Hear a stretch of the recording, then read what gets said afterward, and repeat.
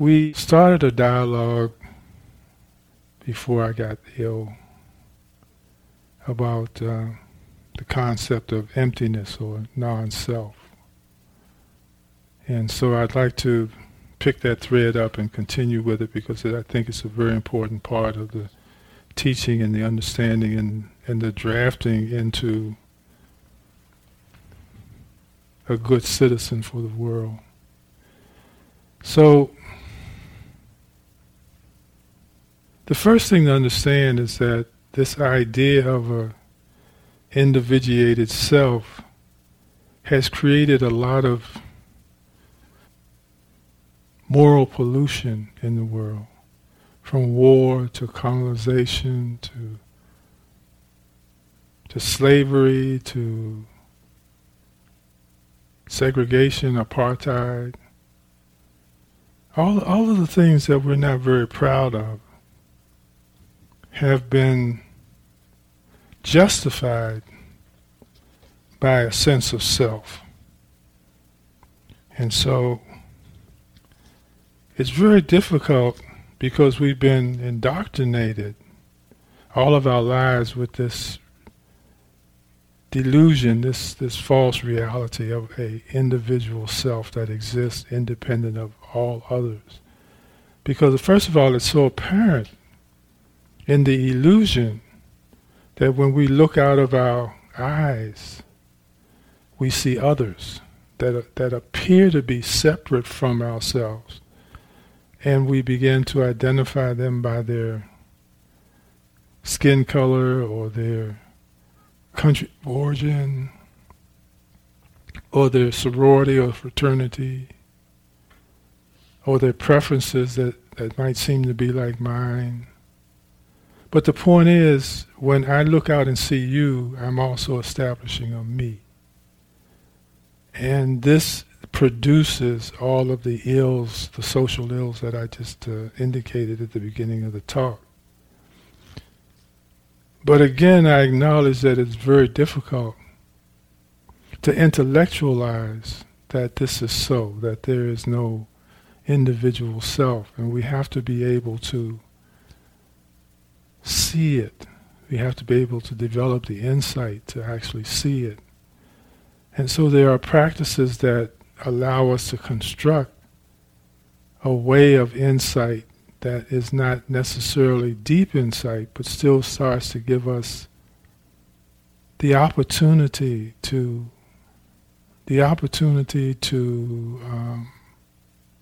entertain that this is a truth.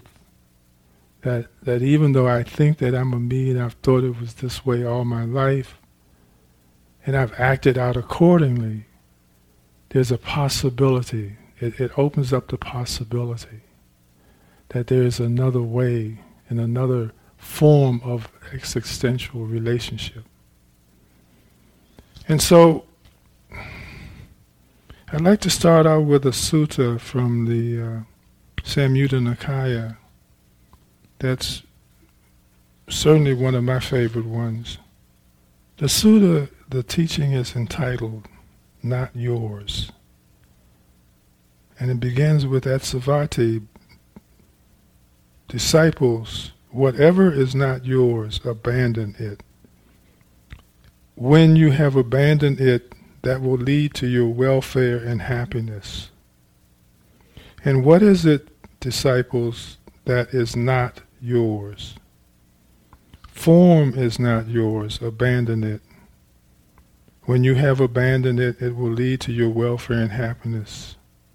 Feeling is not yours, and when you abandon it, it will lead to your welfare and happiness. Perception is not yours, and when you abandon it, it will lead to your welfare and happiness. Volitional formations are not yours, and when you abandon it, it will lead to your welfare and happiness. Concentration is not yours, and when you abandon it, it will lead to your welfare and happiness. Suppose, disciples, people were to carry off the grass and sticks and branches and foliage in this Jeta's grove, or to burn them or to do with them what they wish. Would you think people are carrying me off, or us off, or burning us, or doing with us what they wish. No, Venerable Sir. For what reason? Because, Venerable Sir, that is neither ourself nor what belongs to ourself. So too, disciples, form is not yours, feeling is not yours, perception is not yours, volitional formations are not yours, and consciousness is not yours. Abandon it, and when you have abandoned it, it will lead to your welfare and happiness. Now, the reason I like this sutta is because it informs us that in letting go of the belief that we are the five aggregates, that we are somehow beholden and a part of the five aggregates, that there is something that is still left. In other words, you will be happy and content in your welfare for a long time. So it means that there is a you that will survive the abandoning of the five aggregates. And so it allows you to enter the practice without the fear that if I let go of these five aggregates, there will be nothing left of me. So, do you see that message in that sutta? I mean, you might not believe it, but do you see the message in the sutta? Okay. So again, the aggregates of... Now, why... You say, well, why do I need necessarily to abandon these five aggregates? They're not doing anything. They're serving me well. They're serving a purpose for me. They're giving me identity. They're allowing me to develop a feeling tone. They are giving me memory. They are giving me awareness. They are giving me thinking ability. What's wrong with them? Why do I need to abandon them and let them go? Well, the thing that's wrong with them is that they're the condition that produce all of the suffering for us. That's why we need to let them go. They are the things that loop and tie the practice and the development of the practice in the Four Noble Truths. So the first Noble Truth is that there is suffering, and suffering should be understood. And that means that I should understand where my suffering originates from. And normally, because we live in this world where we believe that there is a solidified me that exists, and also because I look out of my head and I see all of you, then I think that there's a separate being that exists outside of myself, that is the other. That normally, until we begin to understand something about relationship, we believe that you are the cause of my problems. That when I'm unhappy, and when I'm frustrated, and when I'm angry, and when I'm anything that is uncomfortable and dis-ease, that someone out here is to blame for that. And I look for that someone to point my finger to and tell them to get their stuff right so that I can feel happy, so that I can feel better. So the reason to begin to abandon them is the fact that they are the things that cause our suffering. Why do they cause our suffering? Because of clinging. It still ties into the truths of the Four Nobles. That clinging is the cause of suffering. Not the experience, but the clinging to some idea or illusion that is the reason that I suffer in this moment. And if I can abandon my belief that my form or my feeling or my thinking or my volition or my consciousness is, when I begin to understand and divorce that from the true identity of who I am, then I no longer blame these things or are influenced by or well, influence is good enough, influenced by the formations, then I won't carry the suggestion forward that I should be unhappy in this moment. Because remember, everything that comes from mind and from memory is only a suggestion. It's not real. It's just an idea that this aggregate is producing that says you should feel this way about this experience or this person or this idea or this thing. Right? Okay. So we begin to talk about voidness or emptiness. And it's something that has to be taken on levels or graduated understandings. And so as we take form for an example, body for an example, and we think that because we are in this body, that this is a part of me. But we begin to study, if we're interested, if we believe a connection, we begin to study that this form is not the ultimate reality that I think it is. So I look at it initially as this tube of skin with things on the inside that I think is me because they exist, and I feel that I'm on the inside of this thing that I call a body. So I say that it is me, it is myself, and everything around me that I feel belongs to me then is mine. And everything that I look out there and say is separate from me is the other.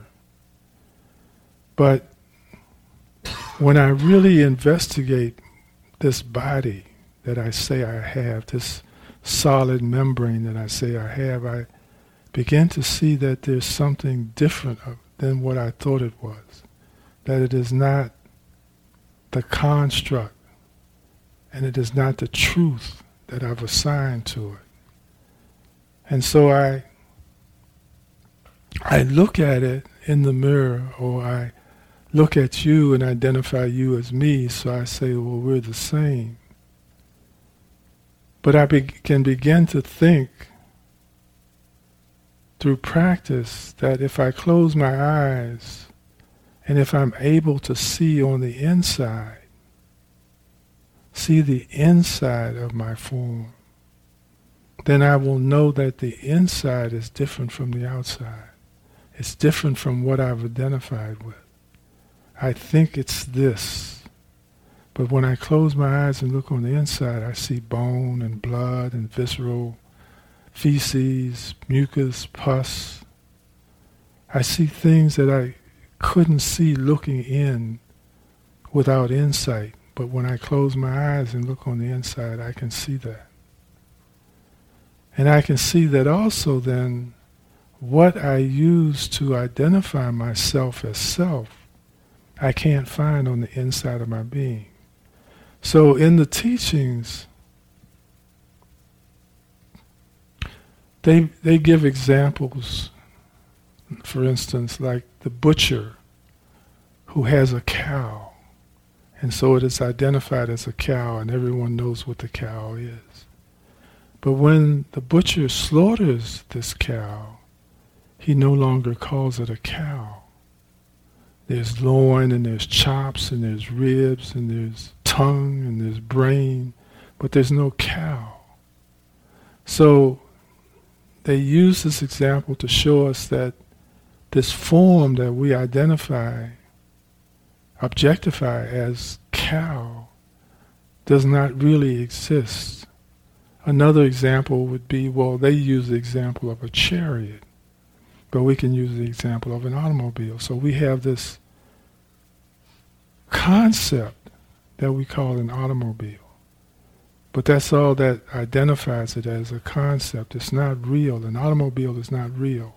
If we can take the automobile apart, dismantle it, we have lots of other parts, but we don't have an automobile. We can't find the automobile in that heap of form that we first identified as an automobile.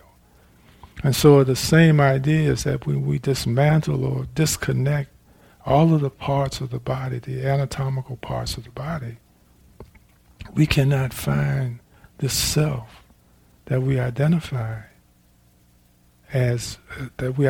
with. Do you understand? Yes? Do you understand? Okay. And they have practices, there are meditations that help us develop our insight to be able to see the inside and its difference, and its fact that without having to cut apart or perform an autopsy on our own form, which would kill us, we begin to be able to see that the idea of a person does not exist within this bag of skin. And so we then say, well, okay, is that as deep as I can go? That is bone and tissue and blood and sinew and mucus and so forth. Is that as deep as I can go? Well, no, I can go deeper. So that's when I began to study and look deeper to find the elements, the elemental structure of this form, which is air, fire, water, and earth. And I began to understand that this is a connection of form with everything else in reality. So that when I hear people say, well, we're like stardust and we're like the mountains and we're like the forest, and I can see where they got this idea, and I can see the truth of this concept. And again, I can see the fact that I am a part of everything and I'm not an individual. I'm not separate from everything else. So then this allows for me to have a deeper respect for life and for the other. And so just as in my history as believing that this is a person separate and individual from the other people, that has allowed me to coexist with one group but war against another group or fight another group. When I see my commonness with all other things, the fact that we all on an elemental level are structured the same, we have the same components. That means that you and I, the tree, the building, the earth, the mountains, fire, the ocean, are all the same. Then I begin to have a greater respect for those things too, because I don't see them as separate from me. Now this is a stretch. For those of you who are just saying for the first time, well, yeah, I kind of see this intellectually. I don't quite see it yet in my conventional wisdom, but I can see a connection. Well, this is a part of what we need to get to first. And until we actually experience the true reality, actually with insight, see it as I've explained it, my suggestion is that you make sure that every day you work with loving kindness meditation, because that meditation will narrow the gap between you and the other, will cause you to love them as you love yourself, love them as you love your family, love them as you love those who are close to you, which narrows the gap between self and other, which narrows the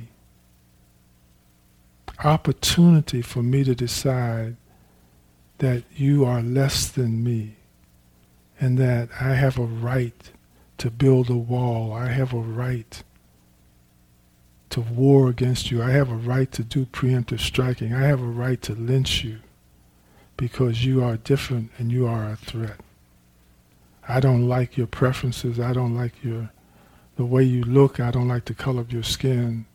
So I will do what I can to eliminate you, to push you aside, to put you in your place, to tell you what you can and cannot do. The practice of loving kindness will help narrow that gap between you and your perceived enemies, so that you will treat them with the same kindness and the same love that you treat your friends, your family, bless you, and everyone else that you feel kindred towards. And before we know it, we'll have a united world if we're not careful. And everybody will respect everyone else. And this is the whole idea of unity, oneness, community. Any questions? There are 22 categories that can be used to extend one's loving kindness. 22 categories. You can work with all beings, all breathing things, all creatures, all people, all individuals, all women, all men, all enlightened beings, all unenlightened beings, all devas, all human beings, all beings in the lower realm. And we forget, when we are doing loving kindness, I think that some of us forget those that are in the lower realm. Some of those forget those who are in prison. Some of us forget those who are in hospitals and are sick.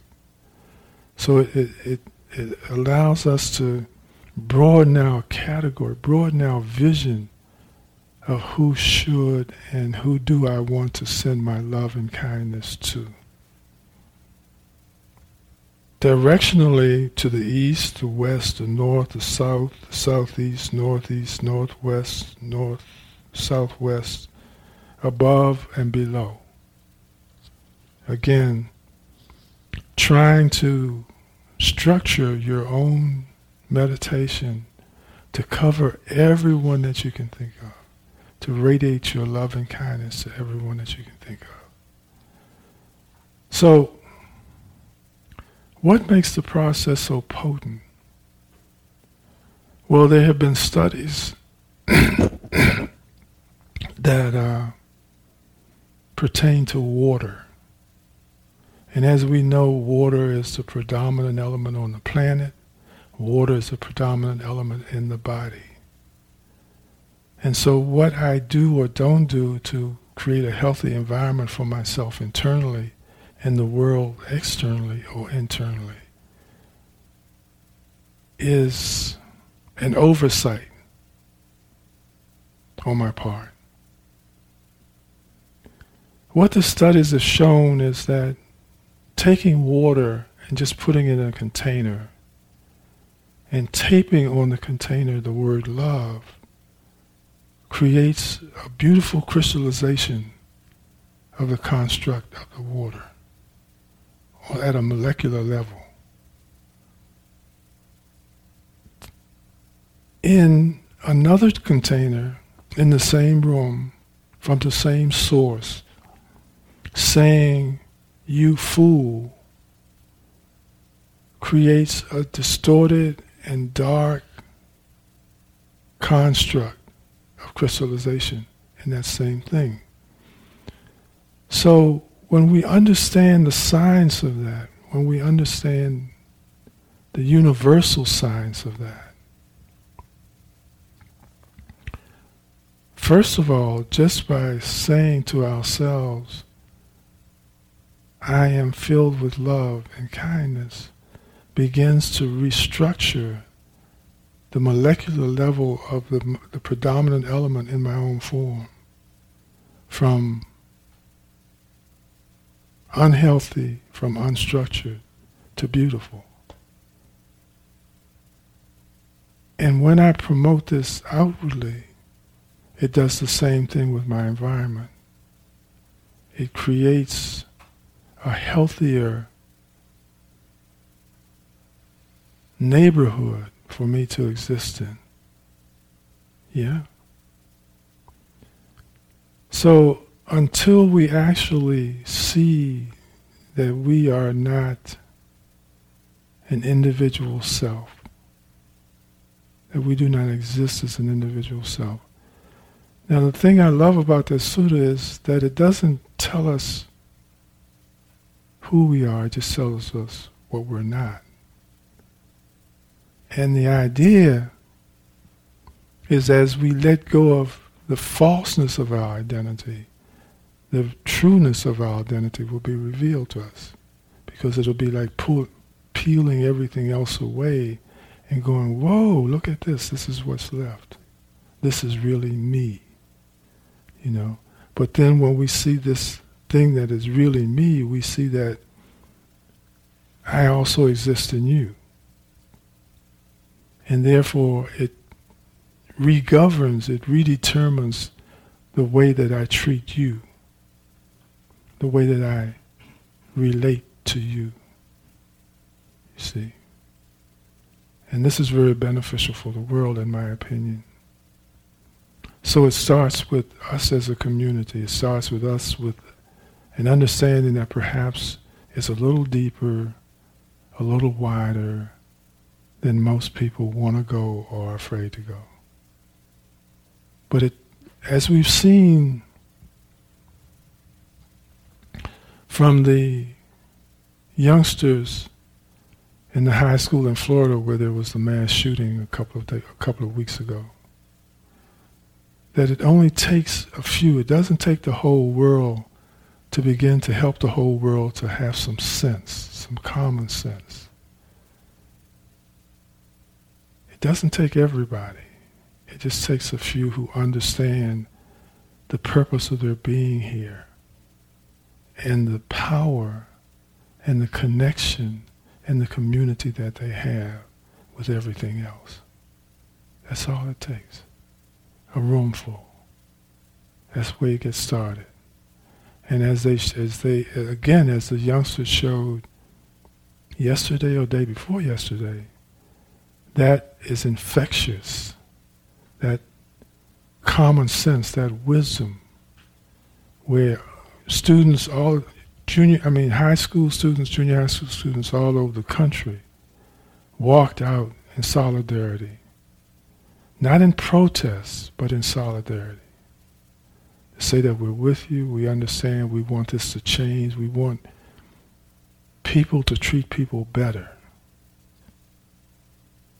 And you don't do that by arming yourself with munitions and explosives and tools, I'll use an NRA word, that are designed to kill. They always tell us that it's not a weapon, it's a tool. But it's a tool to kill. I can't perform brain surgery with an AR-15. You know, they use the example of the knife, and they say, well, you know, the knife can be used for surgery or it can be used for assaulting you. Well, that's true. But an AR-15 can only be used to assault you. You can't use it for a doorstop. You can't use it for a tool for brain surgery or just to get a splinter out of somebody's hand. It's designed for one purpose, and that's to wound with extreme prejudice. You know, it's designed to tear the body apart. Anyway, think about those things. So, what I'd like us first to do, again, I'll go around and say, are there any questions? Okay. Then what I'd like us first to do is to do a meditation on loving kindness. In which of those in any one of those categories that you like, they're all authentic and they're all influential. So whatever category you want to use, whether it's direction or specifically people or all sentient beings, it's up to you. It's your call. But we'll do that first, and then we'll do something more specific to begin to develop the insight to give us to be able to see our original nature as it really is. All right, I'd like to introduce a meditation. Contemplation on thought that begins to reveal to those who haven't developed the insight yet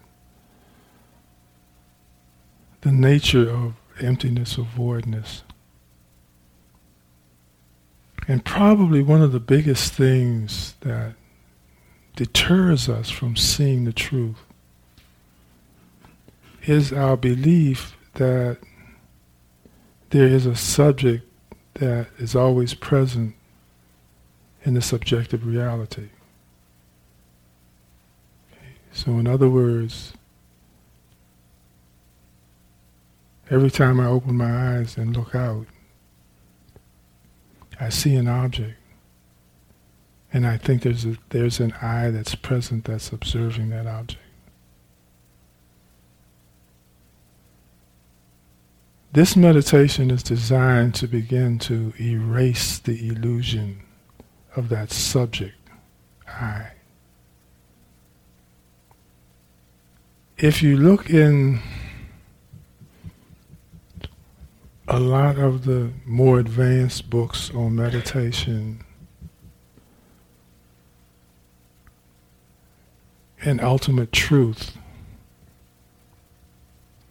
they advance the idea that there is seeing, but there's not a seer, that there is hearing, but not a hearer, and on and on and on. All of the things that, again, reinforce our concept that there is a self, an I, an individual that's present, that's witnessing the events in objective reality. So, the exercise goes something like this, that you start out with mindfulness of breathing, and you just watch your breath as an object until the mind settles down. And then once the mind settles down, and what I'll do is I'll signal with a ding on the jar when you take your attention off your breath and just sit and wait for the first thought to come to mind. When it does, all you're doing is observing the coming, the arising, and the cessation of that thought. That's all you're doing. You're not getting involved with it because it's not. What you're doing is you're beginning to create the realization that there's no I to get involved with it. Okay. So you just watch the thought arise, watch it succeed, go back to the breath for a while, and then again, defocus on the breath as an object. Wait for the first thought to come. Watch it arise. Watch it depart. If you are successful at doing that, then add another breath. Add another thought. So you watch one thought come and go, and you watch another thought come and go. You observe thought coming and going. And we will, in the last minute or so that we have together, we'll discuss what that develops as an opportunity for awareness.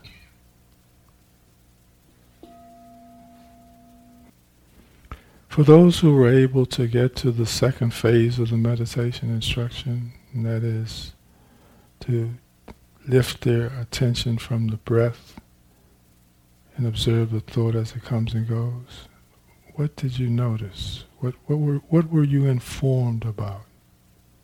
Okay, what did that inform you of? I didn't make it happen. You didn't make it happen? You couldn't make it happen? That's okay. I didn't make the thought happen, and I couldn't stop it from happening. It just... Okay, so what does that tell us? That there was no me in control of it. So that told you that not necessarily that there was no me, because there was a witness or an observer there. But what it told, well, okay. Anyone else want to? Yes? For me, it was, I wasn't, I guess I was having a thought, because I kept on saying, I'm not thinking, I'm just breathing. And then I was saying, I must be really clogged, because I can't get the thought out. And then eventually it came out, and then it went back, and then I said, okay, so I'm just going to look at it.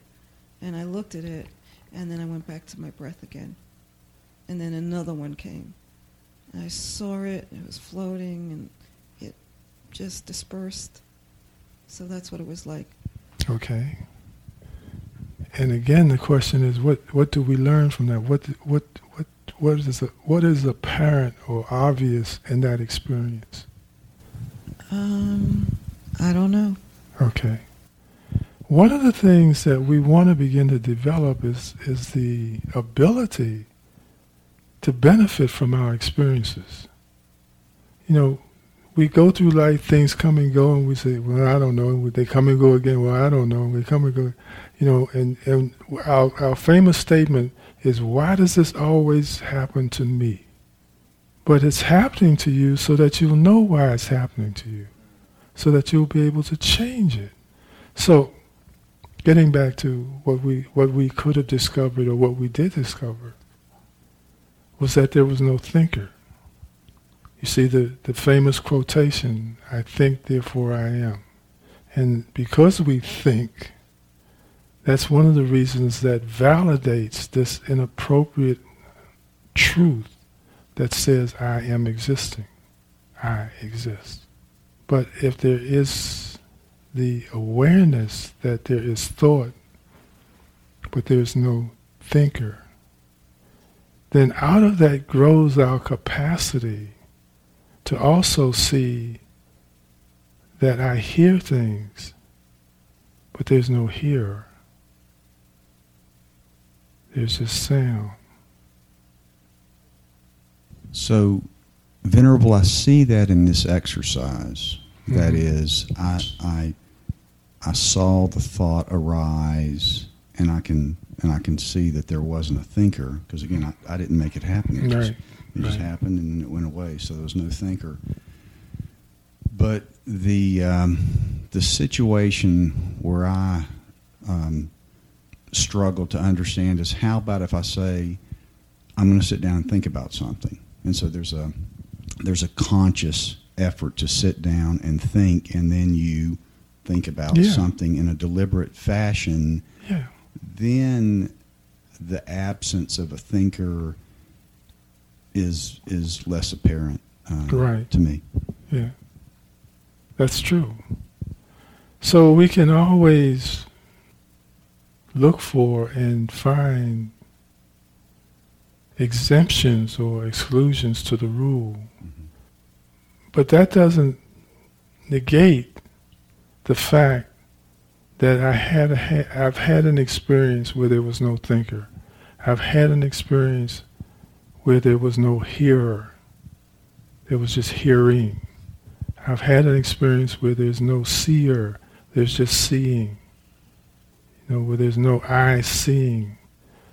And as we collect those experiences, as minuscule as they might be, as brief as they might be, they begin to support and identify a reality that we were not aware of before. And it's like everything else in our existence, in our lives, that when we finally see it, we see it everywhere.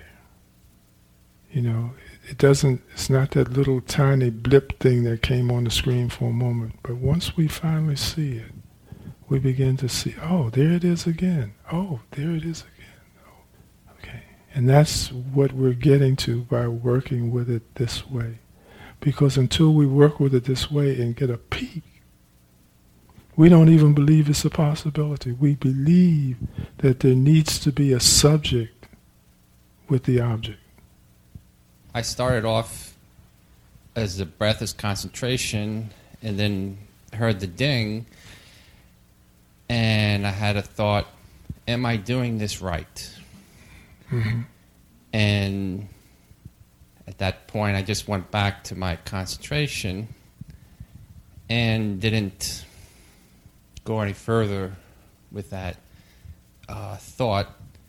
And when I went back to the breath, it seemed to relax. There was a flowing ease with my breath. Mm-hmm. And trying to, I feel like maybe I'm expecting something to happen.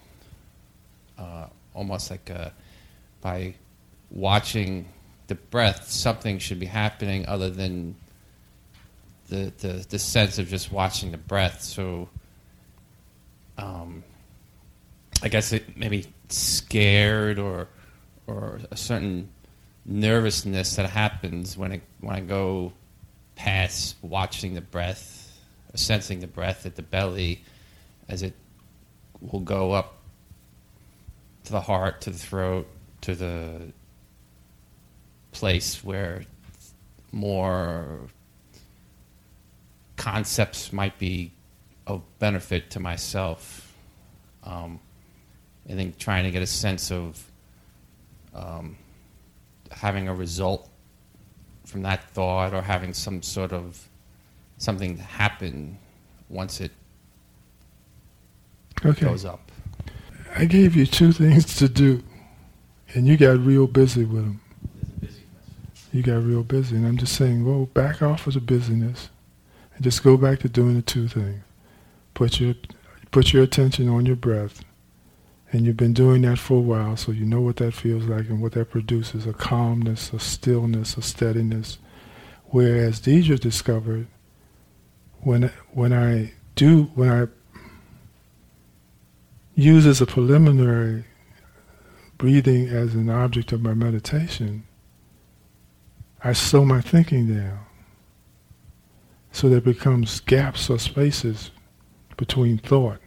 And when I am waiting for thought, when I am looking for thought, I see that becomes obvious to me, that it's not this proliferation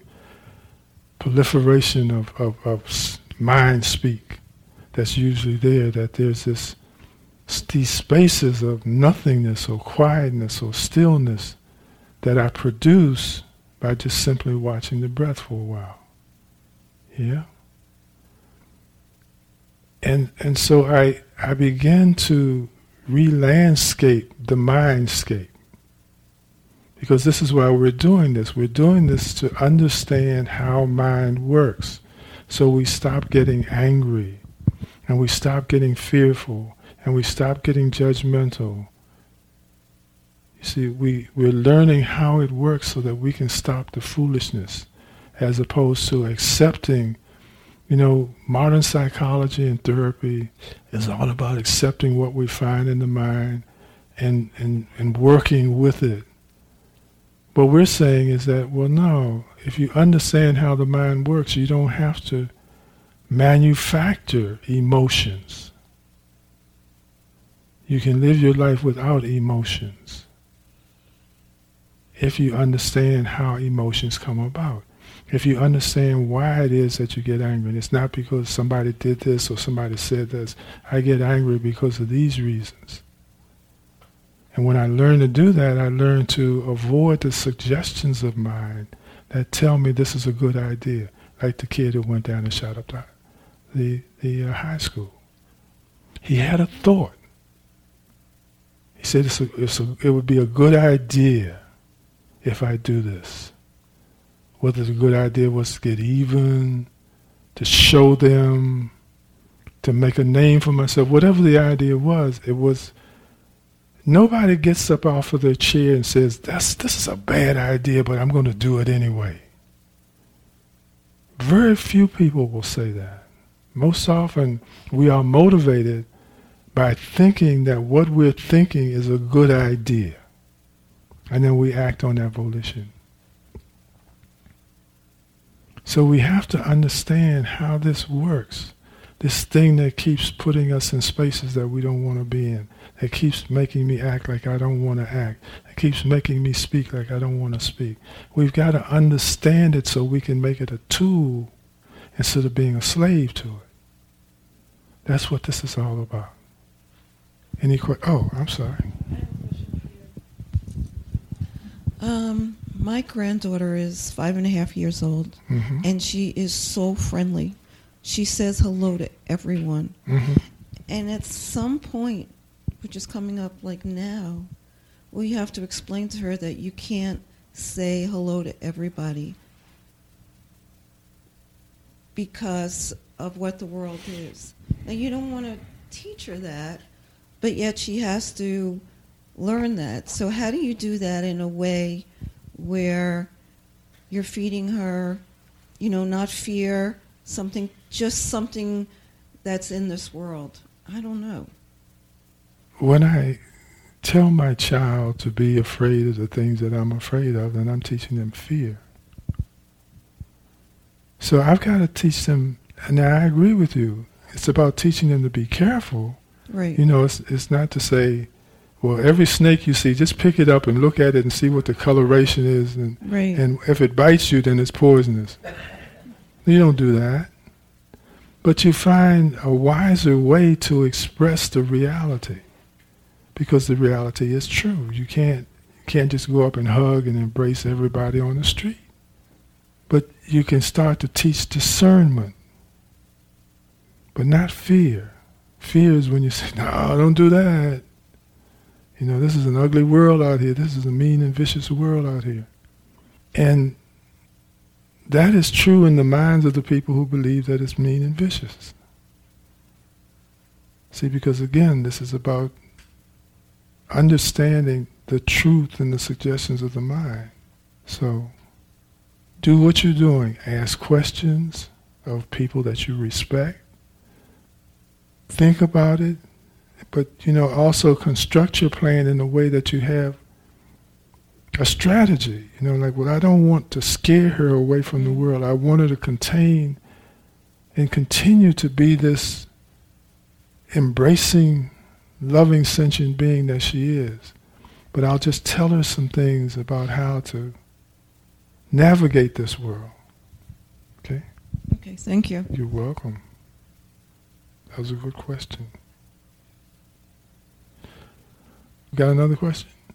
On the second dawn, the first time I saw light and just let it go because it wasn't unexpected.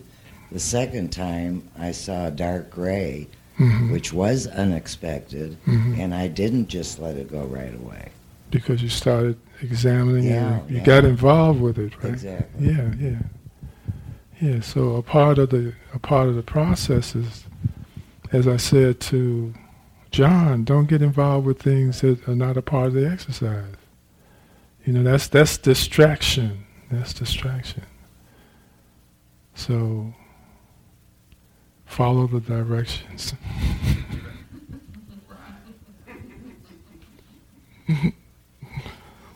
Well, again, it's been a joy being with you today. I always hope that there are more questions, because that means that people were listening. But then maybe it's because you guys already know, and that's a good thing. I think that's a good thing. So again, continue to develop your association and your friendship with the mind so that you will understand it and understand what your relationship is to it so that you will not be governed by it, but you will be informed by it. And yes. When you encouraged us, Venerable, to do the self-loving, loving kindness meditation. Well, how exactly did you put that?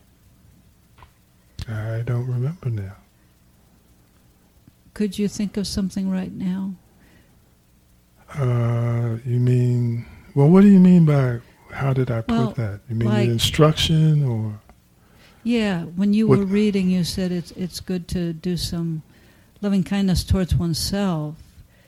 And then I found myself sort of playing with the words, should I say, I cultivate loving kindness towards myself or generate loving kindness towards myself, because I found if I use I and myself, to some degree, maybe I'm getting too much up here, it could have the opposite effect of more solidifying myself. Okay. You see what I'm saying? Yes, I do. So I thought maybe there was just a very simple way to say it.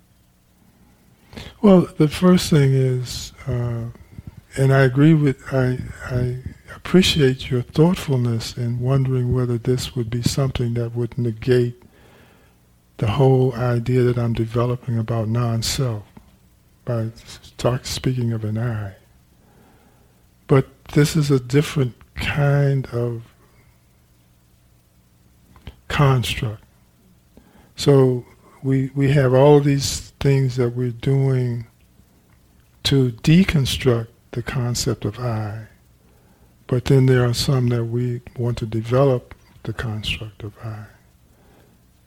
Because until we deconstruct totally the concept of self, then I want to develop the idea of I getting closer to the thing that I think is different than I, is separate from I.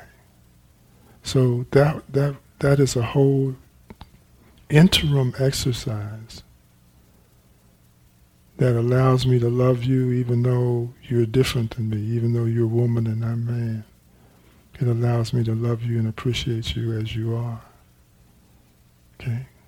So good question though. Good observation. Thank you. All right. Let's go home.